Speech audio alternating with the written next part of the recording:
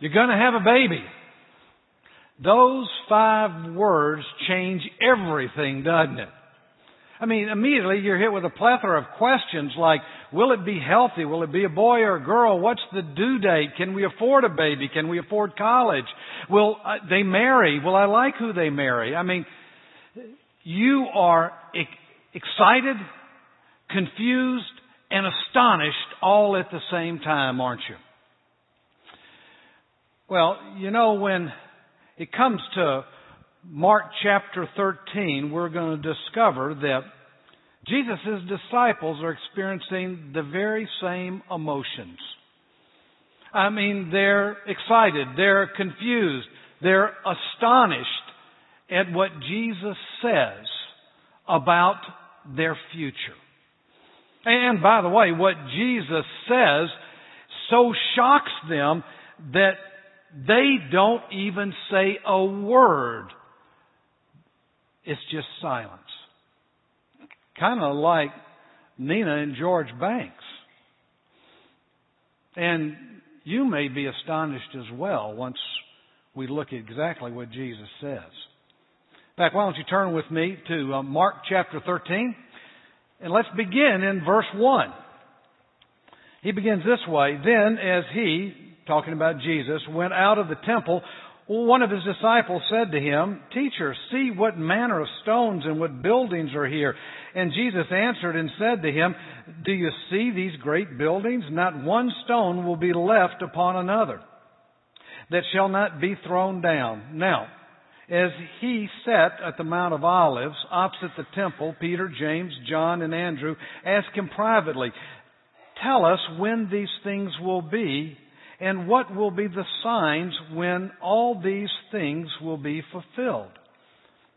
So as Jesus reveals to the disciples the future, he begins by focusing on all things, the temple in Jerusalem. Now, the temple was a magnificent structure. In fact, every morning as Jesus and his disciples made the trek from Bethany to Jerusalem, they came over the rise, and there would be the temple reflecting the rising sun in all of its glory. In fact, I'd like you to hear the words of a first century witness to how glorious the temple was, Josephus. And he said this, The outward face of the temple was in wanting of nothing, for it was covered with gold plates, and at the first rising of the sun reflected back a fiery splendor. It made those who forced themselves to look upon it to turn their eyes away, just as they would have done at the sun's own rays. It appeared at a distance like a mountain covered with snow. For as to those parts of it that were not covered with gold, they were exceedingly white. And Josephus goes on to tell us that the stones they used in the temple were white. They were large stones. They averaged in size about 5 feet high, 5 feet wide, and anywhere from 8 to 12 feet long. They weighed over 100,000 pounds each. 100 tons each. Now, the temple was considered a marvel of the ancient world, and it was the centerpiece of Jerusalem. They were proud of their temple, but you can imagine how the disciples responded when they heard Jesus say, Not one stone will be left on another stone. They will be torn down. I mean, the absolute shock they must have felt. In fact, they were so shocked as they climbed up the hill to the Mount of Olives, no one said a word. And when they made it to the summit, they turned around, and in the setting sun, they looked at Jerusalem and the temple in all of its glory. And that's when these 4 disciples, Peter, James, John, and Andrew, approached Jesus and said, When will these things take place? Now, when you talk about the future, that's the question we want to ask, and we want answered, isn't it? When? I mean, if I told you you were going to win the lottery, you'd want to know when. Followed immediately by how much, wouldn't you? But did you know when is not the most important question here? In fact, it's the wrong question. Jesus clarifies that if you focus on when in this passage, then you will probably be deceived. Instead, Jesus focuses not on when, but what. In fact, notice in your Bibles, at verse 5, it begins with the phrase, it's the command, take heed. It means keep awake. In fact, he's going to use that phrase, keep awake, take heed, 4 times in this passage. And notice his final words all the way down in verse 37, watch. It's the command watch. It means don't fall asleep. You see, it's obvious. Jesus' interest is not in when the temple will be destroyed, but instead, what are we to do? And it's obvious. We are to stay alert. We're not to fall asleep. But why? Why would he command us to do such? He doesn't want us deceived. He doesn't want us fooled by the things that will naturally be going on around us. Now, Jesus' prediction for the destruction of the temple was actually fulfilled in 70 A.D. when Rome came in and not only destroyed the temple, but also destroyed all of Jerusalem. But what Jesus says next goes way beyond the destruction of the temple to predicting the events that precede His return to this earth. So I want to dig in and see what will happen in our future. Look at verse 8. And Jesus answered them and began to say, take heed. Remember, that means stay awake. Now, why does He want you to stay awake? So that no one deceive you. For many will come in my name, saying, I am He, and will deceive many. But when you hear of wars and rumors of wars, don't be troubled. For such things must happen, but the end is not yet. For nation will rise against nation and kingdom against kingdom, and there will be earthquakes in various places, and there will be famines and troubles. These are the beginnings of sorrow. Now, notice when Jesus says the end is not yet, and that final phrase, these are the beginnings of sorrow, you need to know that that word sorrow literally means birth contractions. In other words, what Jesus is about to describe isn't the end in itself. No, in fact, He's going to describe what takes place naturally in life. Because we live in a fallen world. And He likens what naturally takes place as birth contractions.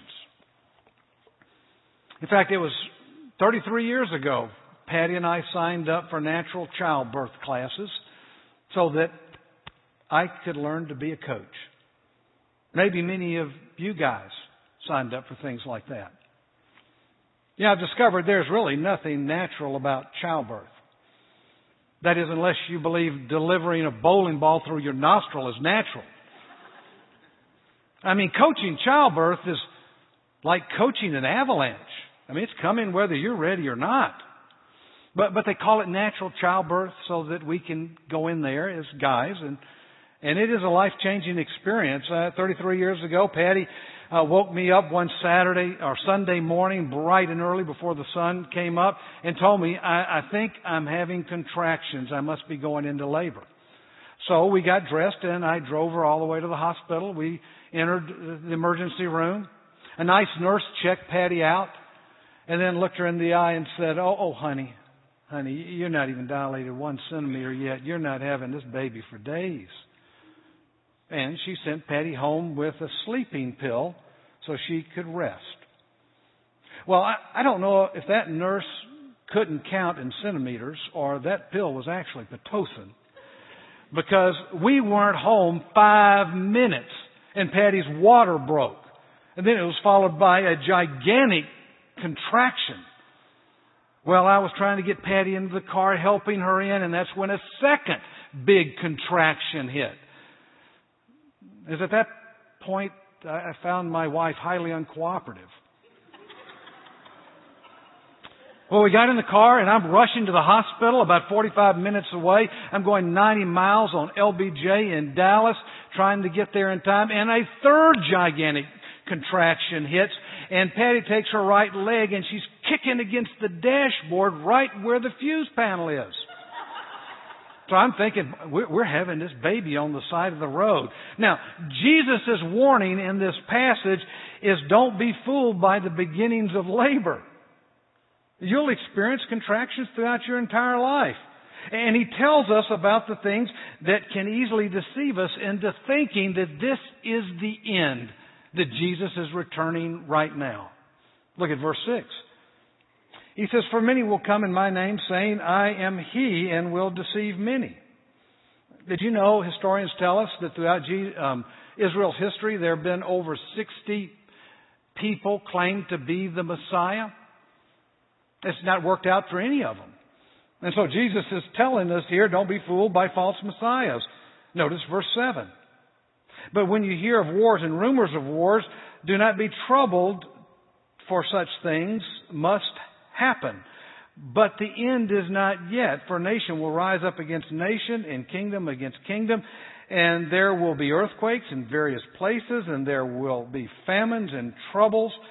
These are only the beginnings of sorrow.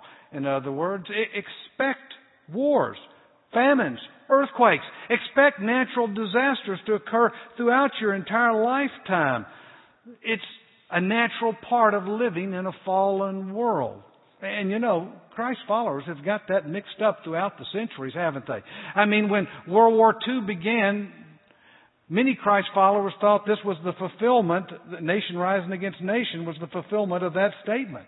And Y2K sent a lot of Christ followers into panic. But Jesus says, don't be deceived by political conflicts and natural disasters. Then look at verse 9. But watch out for yourself, for they will deliver you up to the councils, and you will be beaten in the synagogues. You will be brought before rulers and kings for my sake, for a testimony to them. And the gospel must first be preached to all nations. And when they arrest you and deliver you up, don't worry beforehand or premeditate what you will speak. But whatever is given you in that hour, speak that, for it is not you who speak, but the Holy Spirit. Now, you can't help but read the book of Acts and see that there were just dozens of persecutions of Christ's followers. I mean, many faced persecution. I mean, Paul himself was flogged and he was beaten a number of times, and you see persecutions across the world today. Jesus says, don't be deceived by persecutions. It's not the sign of the end. But he does seem to indicate that persecutions will result in proclamation. In fact, if you remember Paul in Acts 28 or 26 speaking to Agrippa, Agrippa's response to Paul is, hey, Paul, in a short time, you keep this up, you're going to persuade me to become a Christ follower. At times of persecution, Jesus says, I promise that the Spirit will give you the ability to talk and communicate with clarity of speech. But notice what he says next in verse 12. Now brother will betray brother to death, and father his child, and children will rise up against parent and cause them to be put to death. And you'll be hated by all for my name's sake, but he who endures to the end shall be saved. He's saying, don't be deceived by personal opposition. In fact, persecution might even take place in your own family. So Jesus' point through this whole section is throughout your life, expect opposition, expect natural disasters, expect political conflict. Don't be fooled by them. It's not the end. It's natural. But then he goes on to say, but there will come a time where I will give this earth a healthy dose of Pitocin. Now that's when things will begin to intensify. So what will that be like? Well, that's exactly what he tells us and the disciples beginning in verse 14. Notice he says, so when you see the abomination of desolation spoken of by Daniel the prophet standing where it ought not, let the reader understand. Then let those who are in Judea flee to the mountains. Now that phrase, abomination of desolation, is directly from the book of Daniel that points to a terrible time of suffering that is called the Great Tribulation. In fact, you can see it on the screen of the chart in your notes. It's there in the center. A time of great tribulation. It's a period of 7 years. And during that period of time, at the end of that period of time, Jesus says that He will return to this earth. So, what begins that 7-year period? Well, if you turned over to Daniel 9, you would discover that he tells us about a covenant. A covenant that's signed between Israel and a prince that is to come. That's the way Daniel describes him, a prince that is to come. And that prince will usher in an unprecedented time of peace. And he will protect Israel from his enemies, and he will also become a worldwide dictator. And the people on earth will follow him as a charismatic leader. He will grab their attention, and he will actually help Israel rebuild the temple. He will help them reestablish the sacrificial system, which is going to give PETA fits, I imagine. And that the people will follow him as a great leader. But he goes on to say in Daniel, after 3.5 years, that's the halfway point in the Great Tribulation of 7 years, that after 3.5 years, he will break his treaty with Israel. He'll seize the temple. He'll go stand in the holy place, and require that people worship him. Now, Paul calls this man who is to come, calls him a man of sin. John calls him the beast. He's also called the Antichrist. And Jesus says when this happens, all hell will break loose. So Mark, notice he says, let the reader understand. In other words, he's warning the readers in the future. He's not warning the hearers in the present. It's the readers in the future, those guys who read this, that will actually see the events take place. And he tells the readers in the future that it will be a time of immediate peril on this earth. I mean, look at verse 14. Let him who is on the housetops not go down to the house nor enter to take anything out of the house. And let him who's in the field not go back to get his clothes. But woe to those who are pregnant and to those who are nursing babies in those days, and pray that your flight may not be in winter. Now, when this man of sin demands worship in the temple, the Jews come unglued. And there's this instant uprising. And this man has to gain some kind of control. So he immediately invokes powerful forces in order to bring everything under subjection. That's why he says, if you're in Judea and you're on your roof, don't take time to go downstairs to look for your wallet. You better flee immediately. And if you're in the field doing anything, don't take time to get your coat. You better take off. And if you happen to be pregnant or nursing, it's going to be doubly hard for you. And if it comes in winter, it's going to be more difficult than you ever imagined. Now notice, Jesus also describes it as a time of worldwide turmoil. Look at 19. For in those days there will be a great tribulation, such as not seen since the beginning of creation, which God created until this time, nor ever shall be. And unless the Lord had shortened those days, no flesh would be saved. But for the elect's sake, whom God chose, He shortened the days. Now, Paul tells us in the New Testament, in the book of 1 Thessalonians, that the church, that's us, we will be raptured or removed from the earth before this tribulation takes place. So that means that the elect here in this passage that Jesus refers to must talk about the elect, those that come to know Christ during the tribulation. And you discover in the book of Revelation that what God does is He supernaturally communicates to 144,000 Jews the gospel, but probably in much the same way he communicated that to Paul on the road to Damascus. And these Israelis come to know Christ, and they're the ones that take the gospel to the rest of the world. But notice how convincing this man of sin will be. Verse 21 warns, if anyone says to you, look, here is the Christ, or look, he is over there, do not believe it. For false Christs and false prophets will rise up and show signs and wonders to deceive, if possible, even the elect. So Jesus is saying you do have to watch out, because this is going to be a time of worldwide deception. There will be miracles and wonders that will mislead and deceive those who don't know the truth found here in this book. In fact, the deception will be so great that it will even fool some who know Christ personally. You know, we are living in a generation today that evaluates truth, like you find in the Scripture, by experience. And if it works, it must be true regardless of what the Scripture says. But instead, we need to evaluate our experiences by the truth of this Word. Now, that's why it's so critical to be a good student of what it says here. Then you can evaluate your experience by the truth of the Word. And by the way, the book of Revelation tells us that the second half of this tribulation, the last 3.5 years, will be called the wrath of God.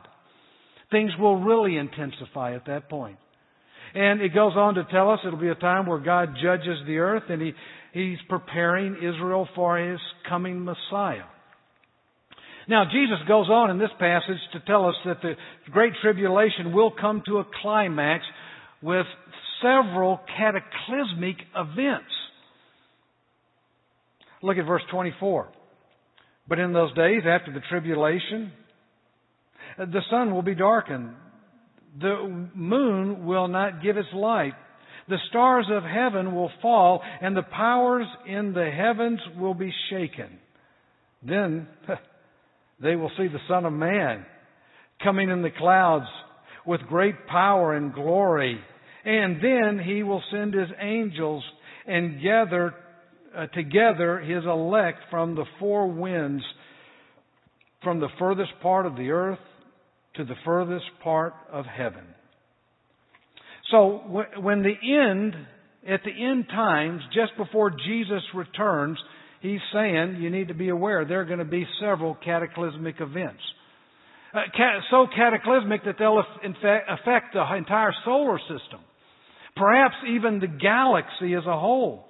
I mean, He mentions the sun will be turned black.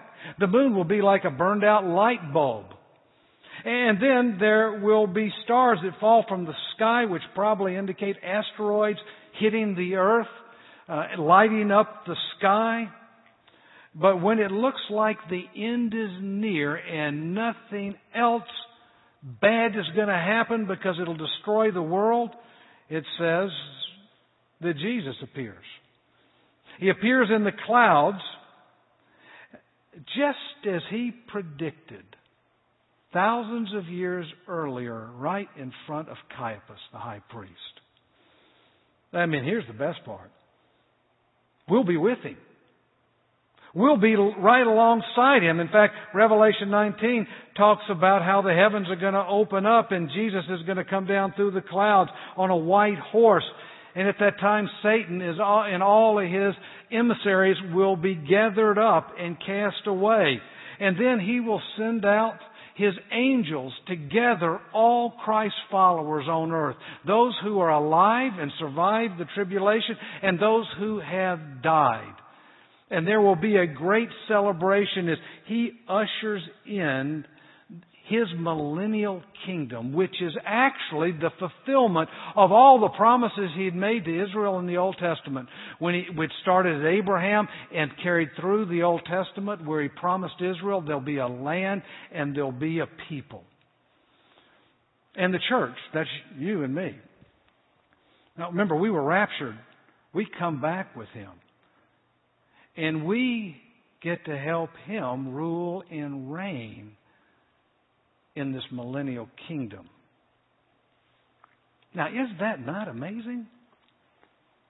Can you picture the disciples sitting on rocks up at the top of the Mount of Olives, looking at the sun setting on the temple, hearing Jesus' words, all bug-eyed, mouths wide open? Can you picture that? Well, Jesus certainly can, and He's concerned. He's concerned they'll focus too much attention on when these events are going to happen in the future rather than focusing attention on their responsibility in the present. So He interrupts what He says and introduces two quick, short parables. They're parables about our conduct. And you'll notice the first one emphasizes that His return is near, and the second one indicates you can't know when He's going to return. Sounds like they contradict each other, doesn't it? Well, they don't, because they were written to two different groups of people. Notice the first, it's the parable of the fig tree. He says in verse 28, "Now learn this parable from the fig tree. When the branch has already made tender, when its branch is already made tender and puts forth leaves, you know that summer is near. So you also, when you see these things happening, know that it's near and at the doors. Assuredly, I say to you, this generation will by no means pass away till all these things take place. Heaven and earth will pass away, but my words will by no means pass away."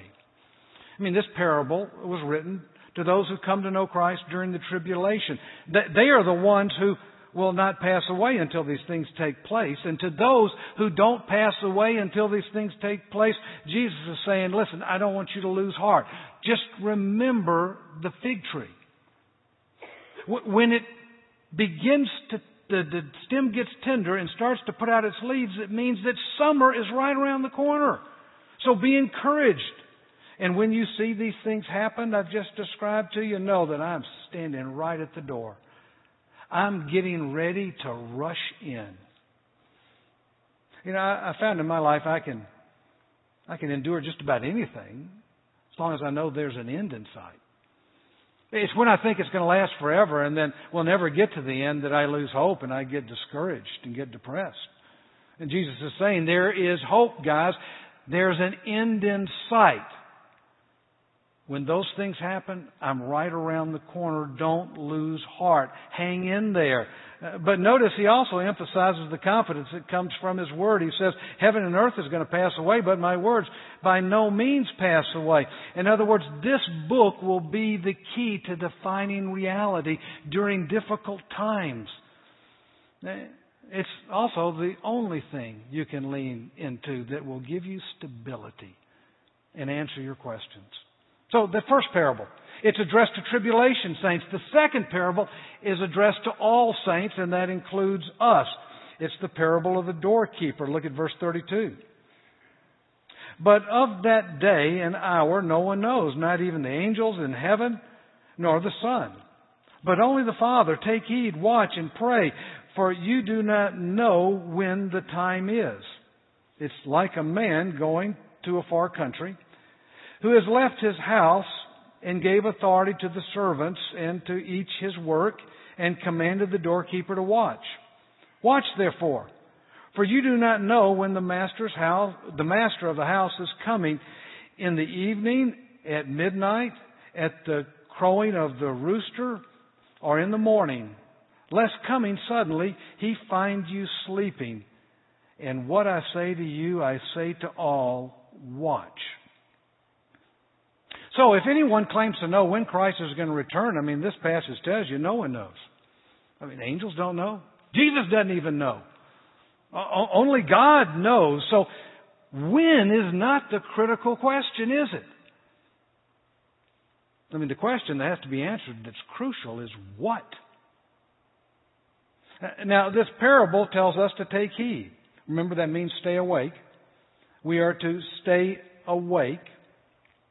But he also commands us 4 times, look at throughout the passage, watch, watch, watch, watch, which means don't fall asleep. The question becomes, What are we to stay awake for? Now, this parable describes a doorkeeper who's supposed to stay awake and watch for his master's return. But notice he's to begin watching as soon as the master leaves. But he knows the master isn't returning for a while, so he must not be watching for the master. Now, if that's true, then what's he watching for? I think he's watching lest someone come in and deceive the household, gain entrance to the house, and destroy all that the master has. I mean, do you see it? Jesus' warning here is to us to watch and not sleep. Why? Because there are temptations out there that will always deceive you. There are pressures that will assault you.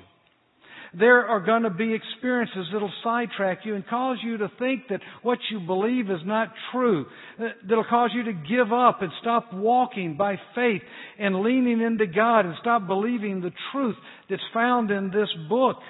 I mean, they'll even bring into question the very goodness of God and cause you to think what really matters in life must be money. It must be prestige. It must be power. It must be comfort and any number of other pursuits. So Jesus is saying to these guys and to us, no matter what you face in life, you've got to watch out for those things that will derail you. But it's really more. He's also saying you don't turn aside. Don't derail yourself from the truth found in this book. This will be the only source of truth you may know in the midst of difficulty and trial in your life. So we're not to be looking in the air trying to find Jesus when He's going to return. Instead, we are to be alert, tuned in to Jesus' heart, tuned in to His words found here, knowing that these words will keep us in tune with where we need to be. And it will allow us to survive whatever comes our way. You know, Patty and I did make it to the hospital, barely in time. I rushed her in, went immediately back to a birthing room. Nurse came in, same little nurse. And she checked Patty and she said, "Whoa, you're 9 centimeters. You're going to have that baby in a few minutes." Well, I wanted to help. I was the coach. So I said, "Okay, Patty, okay, let's start your breathing. Come on. He. Can you do that? Patty. No, I know it hurts. Focus on me. He. Come on, Patty. Come on. Now, I was saying it so fast, I started to hyperventilate. I started to get kind of woozy. And not to mention the fact that I was about 8 inches from Patty's face and my breath stunk. Well, another one of those contractions hit and Patty had about all she could take. She looked up at me and said, "Stop it!" And with all my coaching experience, I didn't know what to do now. And that's when this little kind nurse stepped in. She said, "Oh, Patty, it's okay. Look at my face. Look into my eyes. Come on. Won't you breathe with me? Breathe in. Breathe out. Breathe out slowly. I've delivered hundreds of these. Breathe with me. Look into my eyes. Just follow my lead." And in a matter of less than 3 minutes, she had Patty so relaxed, our first son, Josh, just came squirting out. I was amazed. Do you know that's exactly what this passage is saying to us? All 37 verses could be summarized this way. Jesus is looking us in the eye, and He's saying, "Look at my face. Look in the kindness of my eyes. I want you to look at the words I've written to you in the Scripture. And I want you to listen to the voice of my Spirit in your heart. Breathe easy. I'll lead you through whatever difficulty you might face in life."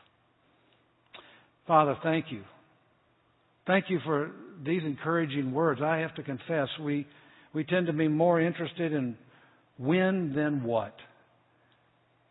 And yet I would ask you to work in our lives so that we can become experts at the what of watching and listening to your heart, recognizing your voice, so that we can follow you with all of our hearts.